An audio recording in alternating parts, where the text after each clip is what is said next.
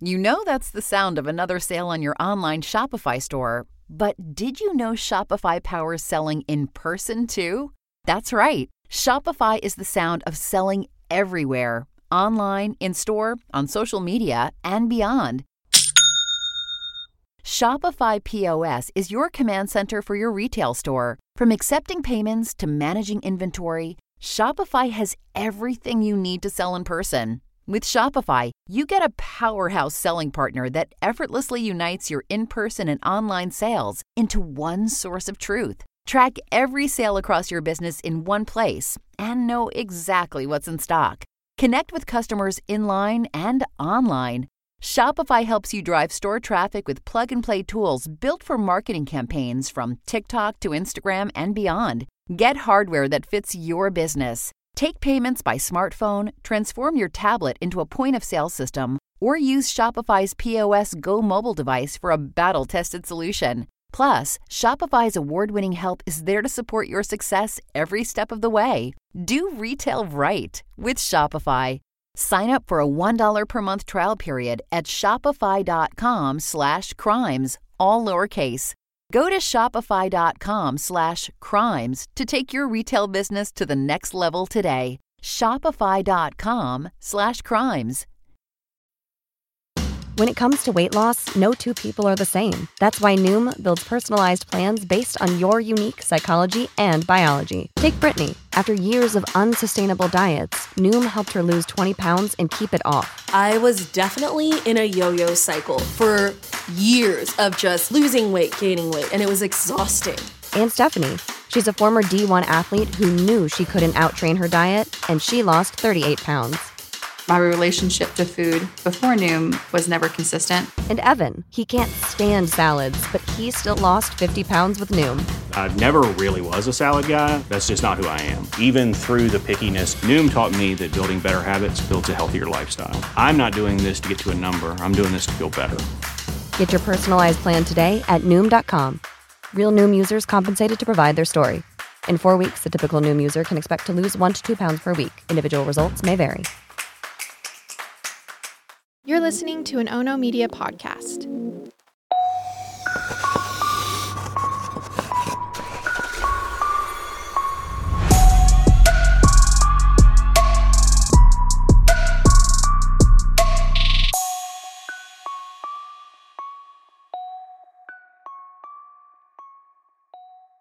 Hello, everyone, and welcome back. I hope you guys are all having a good week. Genuinely, I really hope so. Real quick, if you are watching on YouTube, please subscribe and please give this video a thumbs up. It helps out so much. And if you are listening on audio, hi, I'm so happy to have you. And can you please review the podcast? Just give me a quick 5-star.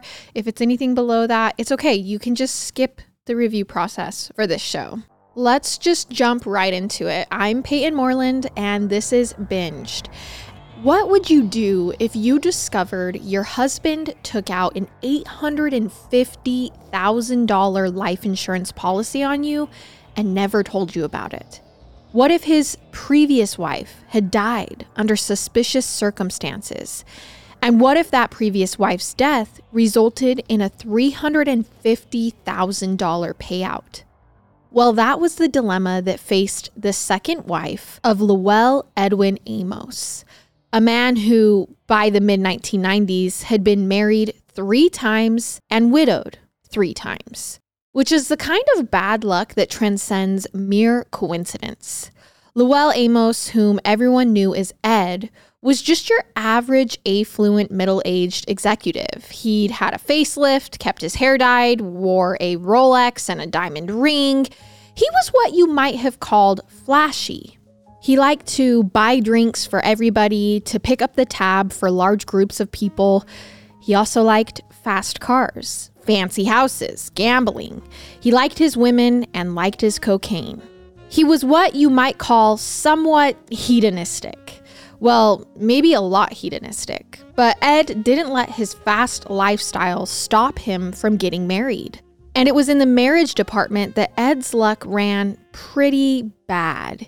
He had been widowed twice. He'd lost 2 wives in the span of just 10 years. And he was about to lose a third. On the night of Saturday, December 10th, 1994, Ed and his wife, Roberta, his third wife, checked into the Athenaeum Hotel in Detroit. They were in town for a holiday party for company executives, which was held at a restaurant called Fishbone's Rhythm Cafe, and it lasted well into the night. Afterwards, they returned to their hotel suite and entertained some colleagues, a Mr. and Mrs. Collins. And then at around 2:30 in the morning, they went to the hotel suite of Ed's business partner, a guy named Norbert Crabtree. What a name, Norbert Crabtree. Ed and Roberta, or Bobby, as everyone called her, stayed in Norbert Crabtree's room till around 4:30 in the a.m., at which point they returned back to their suite. So if you're lost, Ed and Roberta are just at this holiday party for his company. They go back to a coworker's suite, and then around 4:30 in the a.m., they've partied out and they head back to their own.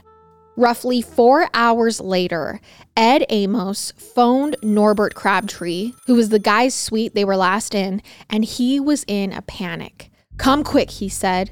"It's my wife."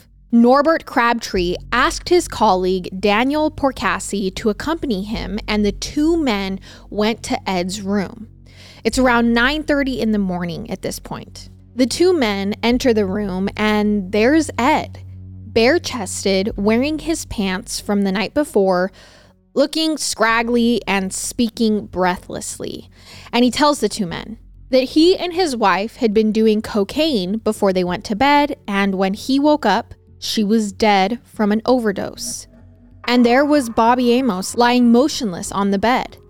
"You've got to help me," Ed told Norbert Crabtree and Daniel, the other man, and asked them to remove some items from the room. He gave them a leather case and told them, "Take this. I've been cleaning. I cleaned the whole room," he said. "I'll come and pick this up tonight."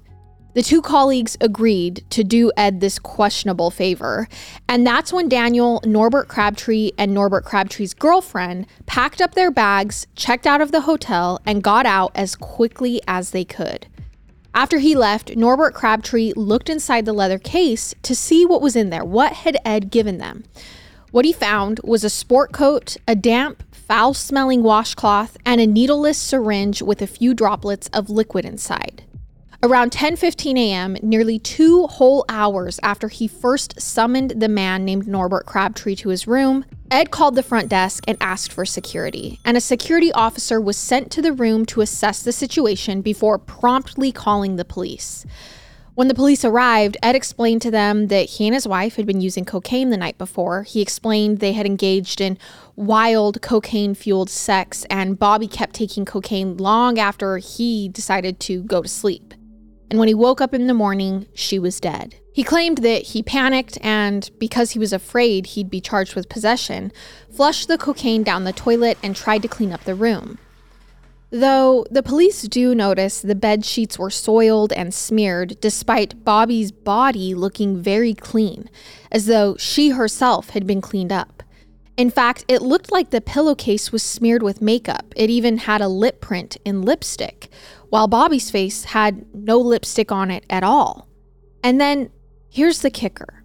He told the police that while he had snorted the cocaine, Bobby had used a syringe to insert the cocaine into specific areas of her body. She had sinus trouble, so she never snorted the stuff. This is what he explained. Although I should note here that Robert's doctor would later dispute this claim about sinus problems. Also, Ed then admitted that he'd thrown away the drug paraphernalia before contacting security. These cops had dealt with overdose deaths in the past, heroin deaths, cocaine deaths, and they knew that cocaine overdoses caused violent convulsions. How could Ed have just slept through those? It just didn't add up. And when detectives eventually talked to Bobby's friends and family, the consensus was that Bobby would never have used cocaine. That may have been Ed's lifestyle, but it definitely wasn't his wife's. In fact, Bobby was sick of Ed, according to her friends and family, and wanted him out of her life. But we'll get more onto that later. Bobby's body was then taken away, as were the bed linens and other items from the room, and Ed Amos at this point was free to go. Later that afternoon, Ed returned to the hotel to retrieve some personal items he had stored in the hotel safe. This was with the assistance of a security guard named Stanley Cann. Stanley handed over Bobby's jewelry and a woman's Rolex watch, and as this was taking place, Ed made the remark, "This is the bulk of the money," which was, odd, as if this wasn't already pretty weird, right? Like his wife just died in here and now he's come back to get the stuff out of the safe. And then that night, Ed made a couple of additional trips, one to Norbert Crabtree's house and the other to Daniel's house, to retrieve the case with the sport coat, the smelly washcloth, and needleless syringe he'd given them that morning. And that was the last anyone ever saw of those items. Bobby's body was then examined by the Wayne County medical examiner, who noted an abrasion on her forehead and 2 small bruises on her body. But what was really remarkable were the cocaine levels in Bobby's blood. The cocaine levels in Bobby's blood were about 15 times the average levels usually found in lethal cocaine overdoses. The medical examiner, in fact, had never seen anything like it before, and he estimated that such a dose would have killed her very quickly, and she had likely been dead for several hours by the time her body was removed from the hotel room. His conclusion was that someone else had administered this dose of cocaine because she would have been dead before even half of the amount of cocaine had broken down. Roberta Amos did not voluntarily consume all of that cocaine, and the medical examiner pronounced her death a homicide. Rectal and oral swabs showed no traces of cocaine, but vaginal swabs did reveal the presence of cocaine in trace amounts, which told them that the cocaine was probably administered vaginally. And the hotel bed sheets were analyzed and found to be completely covered with cocaine, in a way that told investigators that the cocaine had been administered in liquid form, probably in multiple doses with a needleless syringe, and then spilled out onto the hotel bed and bed sheets. It also appeared as though the bed sheet had been washed before the police were summoned to the room. And then the pillowcase from the Amos's hotel room had blood, makeup, and as the cops had observed at the scene, lipstick on it in the form of a lip print, as well as teeth marks. It was as though someone, I wonder who, had held a pillow over Bobby's face to make sure she died. True crime fans, do you have a knack for solving mysteries? Well, it's time for you to meet your new favorite game, June's Journey. Dive headfirst into the opulent and perilous world of the 1920s as June Parker, determined to unravel the enigma of her sister's murder. With each hidden clue you discover, you're not just solving puzzles. You're peeling back layers of scandalous family secrets, navigating through danger, and even stumbling into unexpected romance. Imagine every scene as a gateway to a new thrilling storyline, taking you from the parlors of New York to the sidewalks of Paris. You guys, I've been engrossed in a chapter that's challenging and utterly compelling. If you're like me, enjoying a puzzle to unwind, June's Journey hits the spot. Plus, decorating my estate is incredibly satisfying. Discover your inner detective when you download June's Journey for free today on iOS and Android. Go back to the days of relaxing on the beach and enjoying all-day fun with Spring Break on DraftKings Casino. Play exclusive games like Rocket, a fan favorite and my personal fave at DraftKings Casino. The excitement is boundless, the vibes are perfect, and the cash prizes could be massive. New players start playing with just $5 and get $100 back instantly in casino credits. Download the app and use code PAYTON, P-A-Y-T-O-N, to book your one-way ticket to fun with DraftKings Casino. The crown is yours. Gambling problem? Call 1-800-GAMBLER or visit www.1800gambler.net. In Connecticut, help is available for problem gambling. Call 888-789-7777 or visit ccpg.org. Please play responsibly. 21 plus, physically present in Connecticut, Michigan, New Jersey, Pennsylvania, West Virginia only. Void in Ontario. Eligibility and other restrictions apply. 1 per opted-in new customer. $5 wager required, max. $100 in casino credits awarded, which require one-time playthrough within 168 hours. See terms at casino.draftkings.com/promos. Restrictions apply. Ed Amos, the executive, who was now a 3-time widower, was looking increasingly suspicious by this point. In fact, it was looking almost for sure like he had murdered his wife in a very bizarre way. But why? It was in digging into Ed Amos's background and the deaths of his 2 previous wives that investigators started to find their answer. The story actually began back in 1966 when Ed Amos married his first wife, Sandra. At the time, Sandra was 23 and Ed had just turned 22. They married in Anderson, Indiana, where Ed was born and raised. Sandra had graduated from Purdue in 1964 and was an English teacher at Anderson High School, where she also choreographed the school's majorettes. And Ed had done a 2-year stint in the Marines, where he was awarded the American Spirit Honor Medal before going on to major in economics at Indiana University. Eventually, he went to work in quality control for General Motors, and the couple moved into a cute little brick and clapboard house. In 1969, their first son was born, Lowell Edwin Amos II, followed by twins in 1971 named Mary and Clifford. Sadly, only Mary survived. Clifford died a day after he was born. As the 70s wore on, the Amoses moved out of their modest home and into the 2,800 square foot, 3-bedroom house that Ed had grown up in. All the while, Ed developed political ambitions, and in January of 1979, he announced he was running for mayor of Anderson, Indiana as a Republican candidate. But just weeks into Ed's race for mayor, tragedy struck. Sandra Amos, Ed's wife of 13 years, mother of their 2 children, died in what appeared to be a tragic accident. Ed told the police that she had gone upstairs to do her nails, taking with her a glass of wine and some sedatives. A short time later, he heard a thud, which to him sounded like the dog jumping off the bed. But when he later went upstairs, he found Sandra lifeless on the floor of their bathroom.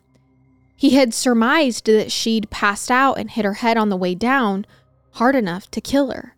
At autopsy, Sandra's blood was found to contain a sedative as well as alcohol, which explained perhaps why she had passed out. And the only injury the pathologist found was a small bruise over her eye. Certainly not enough to cause her death. What did cause her death, though, was pulmonary edema, fluid in the lungs, which generally is caused by one of 2 things: heart failure or poison. Now, the sedative found in Sandra's system and alcohol, even in small quantities, are generally not a safe combination and can be potentially deadly. But there were enough ambiguities around Sandra's death that her manner of death was ruled undetermined. It was also determined that the sedative prescription had not been written for Sandra. It had been prescribed to Ed. And just 2 weeks before Sandra's death, Ed had borrowed a reference book called Physician's Desk Reference from the nurse's office at his workplace. His thumbprints were found on the pages that referred to this sedative. Also suspicious was that an hour or so after Sandra was taken away in the ambulance, Ed's neighbor Connie walked into the Amos house and stumbled upon Ed burning something in the fireplace. He explained that he was burning Sandra's clothes because they'd gotten bloody when she fell and hit her head, and he didn't want them around. Yet, according to hospital records, Sandra was still wearing her clothes when she was transported to the funeral home. So, whatever Ed was burning mere hours after his wife was taken away dead would never be known. Another thing Connie, the neighbor, had observed was a slim, attractive blonde woman visiting Ed's house several hours after Sandra's death. The woman was driving a red Firebird, which Connie had reason to believe Ed had purchased for her. Despite all of this, whatever investigation there was in the beginning, it never went anywhere. Maybe it was because Ed was tight with a lot of local politicians and law enforcement. But Ed's own political career was done. Maybe Sandra's death really was weighing heavy on Ed, because within a week or so of Sandra's death, he withdrew from the mayor's race and also collected a $350,000 payout on a life insurance policy he had on Sandra. And he also remarried a little over a year after his first wife's death. And his second wife, Carolyn, was someone he had known for a while. They'd worked together at General Motors, and in fact, they'd been having an affair for years during Ed's marriage to Sandra. She was the slim blonde that showed up the morning of Sandra's death, the one in the red Firebird. Ed moved in with her and her 2 children while leaving his own children, who by this point were 9 and 11 years old, in the care of a nanny for nearly a year. What a caring dad. And also, I can't help but wonder if it was in the back of Carolyn's mind that if her new husband Ed had been unfaithful before, what would stop him from doing it again, this time on her? I also can't help but wonder if it was in the back of Carolyn's mind that the death of his first wife was a little sus with that $350,000 insurance payout and all. Did she even know about it? I believe she must have known about it because when Carolyn found out that Ed had taken out an even bigger life insurance policy on her, she got scared and she demanded that he drop it, but Ed refused. And that's when the marriage really began to sour, because this was the basis of repeated arguments between the two of them. Carolyn kept insisting that Ed drop the life insurance policy he had on her, and Ed just kept refusing. So Carolyn got fed up and threw him out, and he chose to go live with his widowed mother, 77-year-old Mary, a woman Ed liked to refer to as the General. Okay, that's a little weird, referring to his mother as the General. A woman with whom he had a rocky relationship and to whom he was already indebted. He owed her a great deal of money and she was threatening to cut him out of the will. Also by this time, it was 1988 and Ed was 45 years old. He was 45 years old living with his mother while his 2 children were living with the nanny. Something that was embarrassing for this high roller and his flashy lifestyle. And this was an arrangement that, fortunately for Ed, would be short-lived. Just 3 weeks after he moved back home, Ed's mother ended up in the hospital with some kind of illness that doctors couldn't pinpoint. She seemed to be in some kind of stupor. It was baffling. It came on quite suddenly, and the cause was a mystery. The attending physician suspected that the elderly woman had been drugged, but he couldn't identify with what. But after she was admitted to the hospital, she seemed to recuperate swiftly, and following a short hospital stay, she was released and returned home with her son. And then, less than a week later, Mary passed away. And she was 77 years old, a ripe old age, so no autopsy was performed, and Ed inherited $1 million. Now, throughout the period that Ed was living with his mother, Carolyn would call pretty much every day to check in on her mother-in-law, whom she really had a fondness for. But then the day that Mary died, Carolyn called and learned from Ed that she died earlier that morning. So Carolyn got into her car and drove to the house where Ed and his mother had been living. And when she got there, Carolyn was surprised to find Ed packing up all of his stuff into his car. He explained to his estranged wife that he didn't want anyone to know he'd been living with his mother. And that's when Carolyn allowed Ed to return home to live with her and the kids. But then, 8 months later, Ed became a widower again. Carolyn was found dead in the bathroom of their home, just 8 months after his mother had died. This time, he told police that Carolyn was in the bathroom blow-drying her hair next to a bathtub full of water when he brought her a glass of wine, which, by the way, was not found anywhere in the bathroom when police arrived, curiously enough. Instead, it was found in the dishwasher, washed completely clean. Anyway, Ed said that after he brought Carolyn the wine, he went downstairs to smoke a cigarette when he suddenly heard a thud, which he assumed was the dog jumping off the bed. Does this sound familiar? He really likes this line about the dog jumping off the bed. Anyway, he said that when he went back upstairs, he found his wife dead in the bathroom. He believed Carolyn had been electrocuted with a hairdryer. He pointed out to police an area of the hairdryer's electrical cord that was frayed, exposing the copper inside. But the hairdryer was tested and found to be working perfectly fine. And the medical examiner found no indication that Carolyn had been electrocuted. He did find Valium and alcohol in her blood and no obvious cause of death. Once again, the cause of death was ruled undetermined, and once again, Ed Amos collected a large chunk of money on a life insurance payout, this time $800,000. So by this point in time, death had proven very profitable for Ed Amos. In just 10 years' time, he had pocketed over $2 million between the deaths of his 2 wives and the death of his mother. That's probably more money than he had earned in his 20 plus years with General Motors. All right, when you're traveling, do you ever stress about what's happening back home? Like, did you forget to lock up or leave a window open? That's why I totally suggest getting SimpliSafe Home Security today. It's for top-notch security and peace of mind, no matter where your summer adventures take you. Anything you might worry about leaving your home for an extended period of time has been thought out by SimpliSafe. It's whole home protection with sensors to detect break-ins, fires, floods, and more. It's definitely so nice, when you're home to be like, oh, no one's probably going to break in. But when you're away from home, it's also nice to have that peace of mind that there's not a fire, there's not a flood, no one is coming into your house. There's a variety of indoor and outdoor cameras we've installed, so we have a view of all the entry points. Plus, I just feel relieved knowing that it's backed by 24/7 professional monitoring for less than $1 a day. SimpliSafe has given me and many of my listeners real peace of mind, and I want you to have it too.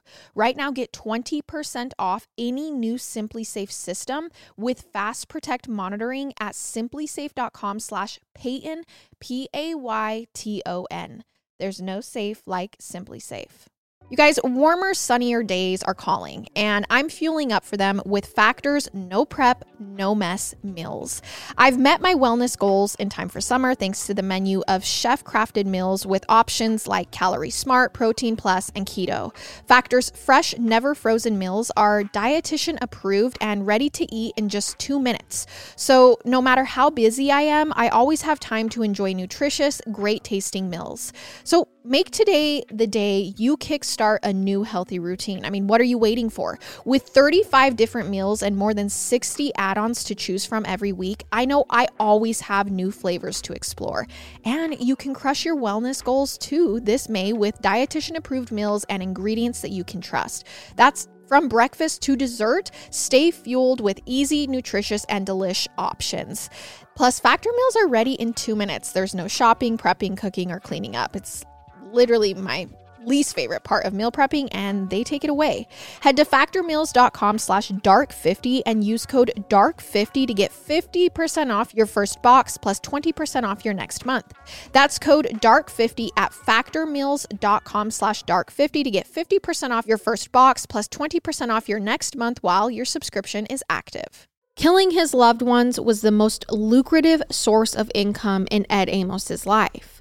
So when he married Roberta Bobby Wagner, who became wife number 3 in 1993, you'd think she was probably in the dark about all of this, right? Like about the circumstances around the deaths of his 2 previous wives, the insurance payouts, that maybe she had no idea what she was getting into.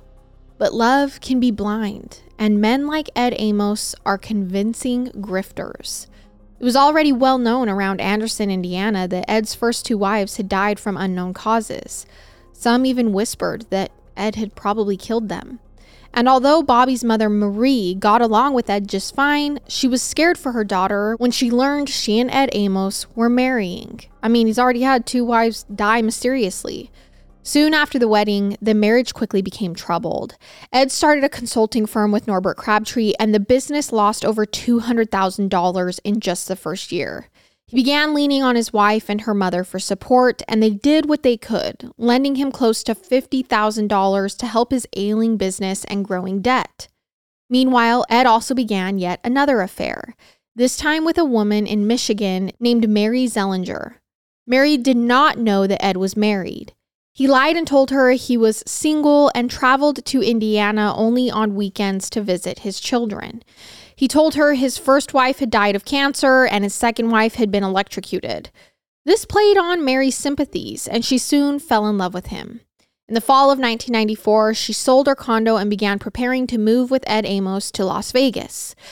But then she happened to cross paths with a friend of Ed's who let slip that Ed was a married man. It was like the rug had been pulled out from under her. When she confronted Ed, he explained that Bobby, the woman she was told was his wife, was actually a business connection whom he owed money, and he had just married her as a favor to help her retain custody of her son, and that it was purely a practical thing, and he'd file for divorce in just 6 months. But Mary didn't believe him, and she reached out to Bobby Amos, calling her on the telephone to apologize for having had an affair with her husband, Ed, explaining that she didn't know Ed was married. That was on December 5th. Mary then told Ed at this point to either leave her alone or get the divorce he had promised. "I'll be a free man by Christmas," he promised. And 5 days later, Bobby Amos was dead. So when Bobby died, leaving Ed a widower for the third time, Marie, Bobby's mother, knew her daughter had not died from a cocaine overdose. Knowing that Ed's previous 2 wives died under mysterious circumstances, she knew Ed Amos wasn't the world's unluckiest man. Her daughter was murdered, and Ed was the murderer. And having uncovered all this information about Ed Amos's past, police detectives in Waynes County, Michigan, were also now certain that Bobby Amos was murdered by her husband, Ed. And as Detective Michael Williams with the Anderson Police would later tell the main campus, when you have one situation, you don't have a track record. When you have 2, you start looking. When you have 3, you get into a situation where you may have some kind of pattern. And the pattern seemed to establish that Lowell Edwin Amos was a serial killer. And his behavior in the wake of his third wife's suspicious death did absolutely nothing to make him look less guilty. Just 2 days after Bobby's death, Ed spent over $1,000 wining and dining 2 women who he ultimately would have sex with. And then even more women began coming forward. Women who reported that they'd suspected Ed Amos had drugged them before engaging in sex with them. Everything investigators learned about Ed was damning. Together with the forensic evidence showing that Bobby was murdered and only Ed could have been responsible, as only Ed was in the hotel room with her, investigators had more than enough to arrest him. Also, a law in the state of Michigan had recently been passed that would allow prosecutors to introduce the deaths of his previous wives as evidence to illustrate a pattern. Though the question that remained in Bobby's death was, what was the motive? Unlike with his previous wives, there were no known life insurance policies Amos had taken out on Bobby, so he stood to gain nothing financially. As investigators talked to more and more of Bobby's friends and family, they learned that Bobby was already on her way out of the marriage. She'd even gone so far as buying a house and telling her loved ones she wanted Ed out of her life for good. She was fearful of him and was also aware he was having an affair, much as he'd done in his previous marriages. But for Ed, you see, divorce wasn't an option. Even if he had promised his mistress a divorce, he knew a divorce just meant he'd have to split up assets and pay alimony.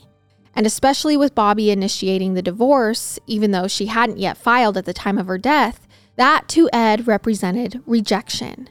It made him feel like he wasn't in control, and the only acceptable way out of a marriage with Ed was to die. In November 1995, nearly a year after Bobby's death, a warrant was issued for Ed's arrest. By this time, authorities were having a hard time tracking him down, and he was eventually located in Las Vegas, where he'd moved and relocated his business not long after he began feeling the heat after Bobby's death.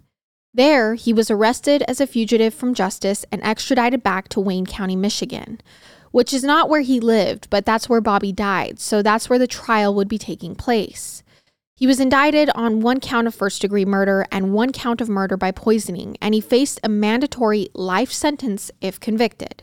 At his trial, which began in 1996, much of the testimony revolved around Ed Amos's character. The fact that he cheated on his wives, that he visited strippers and paid sex workers for sex. The discovery that he'd embellished his military record, having repeatedly made the false claim that he served in Vietnam. Testimony was also introduced at trial from the pathologist who performed the autopsy on Carolyn Amos. This would be Ed's second wife, who was supposedly electrocuted in the bathtub with a hairdryer. He said that his findings pointed toward, though did not conclusively prove, that Carolyn Amos had been smothered to death. And obviously, he was not on trial for Carolyn's death, but again, there was that law that had been passed in 1994, which allowed prosecutors to introduce this evidence. Among the key evidence that was presented to the jury during the trial was the fact that while cocaine was found on the bed sheets around Bobby's body, none was actually found on her, which suggested she had been washed after death and before police arrived at the scene, which was also indicated by the lack of makeup on Bobby's face, makeup she was seen wearing at the party earlier that night, which several witnesses testified having observed, and the fact that makeup was found smeared all over the pillowcase. The state's toxicology expert testified that Bobby would have been so incapacitated and near death after absorbing such a large amount of cocaine into her system that she wouldn't have been able to get out of bed, wash the syringe she used to supposedly inject cocaine with, and then return it to its leather carrying case, which is where Ed claimed he had found it packed up the following morning. Technically, if things had gone the way Ed claimed, if Bobby had injected all that cocaine herself, the syringe would likely have been lying next to her body in bed the next morning. Prosecutors believed Ed had crushed up some sedatives and mixed it in with the wine, the way he'd likely incapacitated his second wife, Carolyn, before he probably smothered her. And once Bobby was knocked out, he mixed a large amount of cocaine with water, placed it in the syringe, and injected it into Bobby, before returning to the cocaine mixture and repeating this process once or twice again. But once she went into shock and began to convulse, prosecutors theorized to the jury that he then placed the pillow over her head to smother her, which was why there was makeup and lip prints and teeth marks found on the pillowcase. The case against Ed Amos was a pretty strong one, and on October 24th, 1996, a jury found him guilty on both counts, and he was sentenced to the mandatory life term. He was never charged in the deaths of his first and second wives, nor in the death of his mother. He filed an appeal in 1998, but that appeal was rejected. Ed was 55 years old at that point, and he spent the next 24 years of his life in prison until his death on January 5th, 2022, one day after his 79th birthday. Back in 2006, there was a Lifetime movie made about Ed Amos called Black Widower, which is how some have referred to Ed Amos. But it was the judge who sentenced him who referred to Amos as a modern-day Bluebeard. Now, some of you commented on the last episode that you haven't heard the phrase Bluebeard before, so before I sign off, I want to give you some background. Maybe you'll find it interesting. I certainly do. The origin of the term Bluebeard is a French folktale that dates back to the end of the 17th century.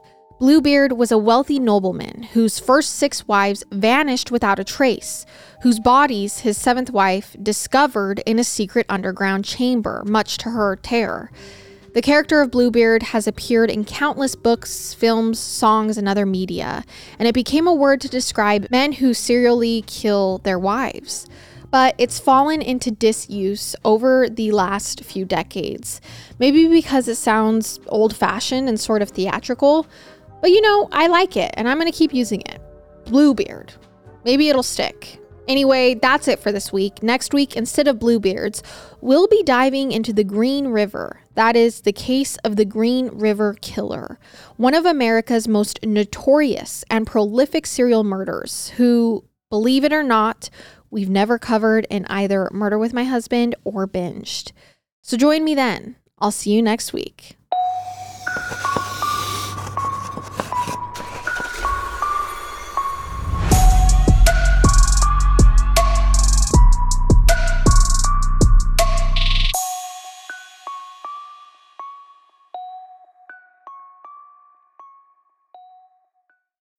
When you need mealtime inspiration, it's worth shopping Kroger, where you'll find over 30,000 mouth-watering choices that excite your inner foodie. And no matter what tasty choice you make, you'll enjoy our everyday low prices, plus extra ways to save, like digital coupons worth over $600 each week. You can also save up to $1 off per gallon at the pump with fuel points. More savings and more inspiring flavors make shopping Kroger worth it every time. Kroger, fresh for everyone. Fuel restrictions apply.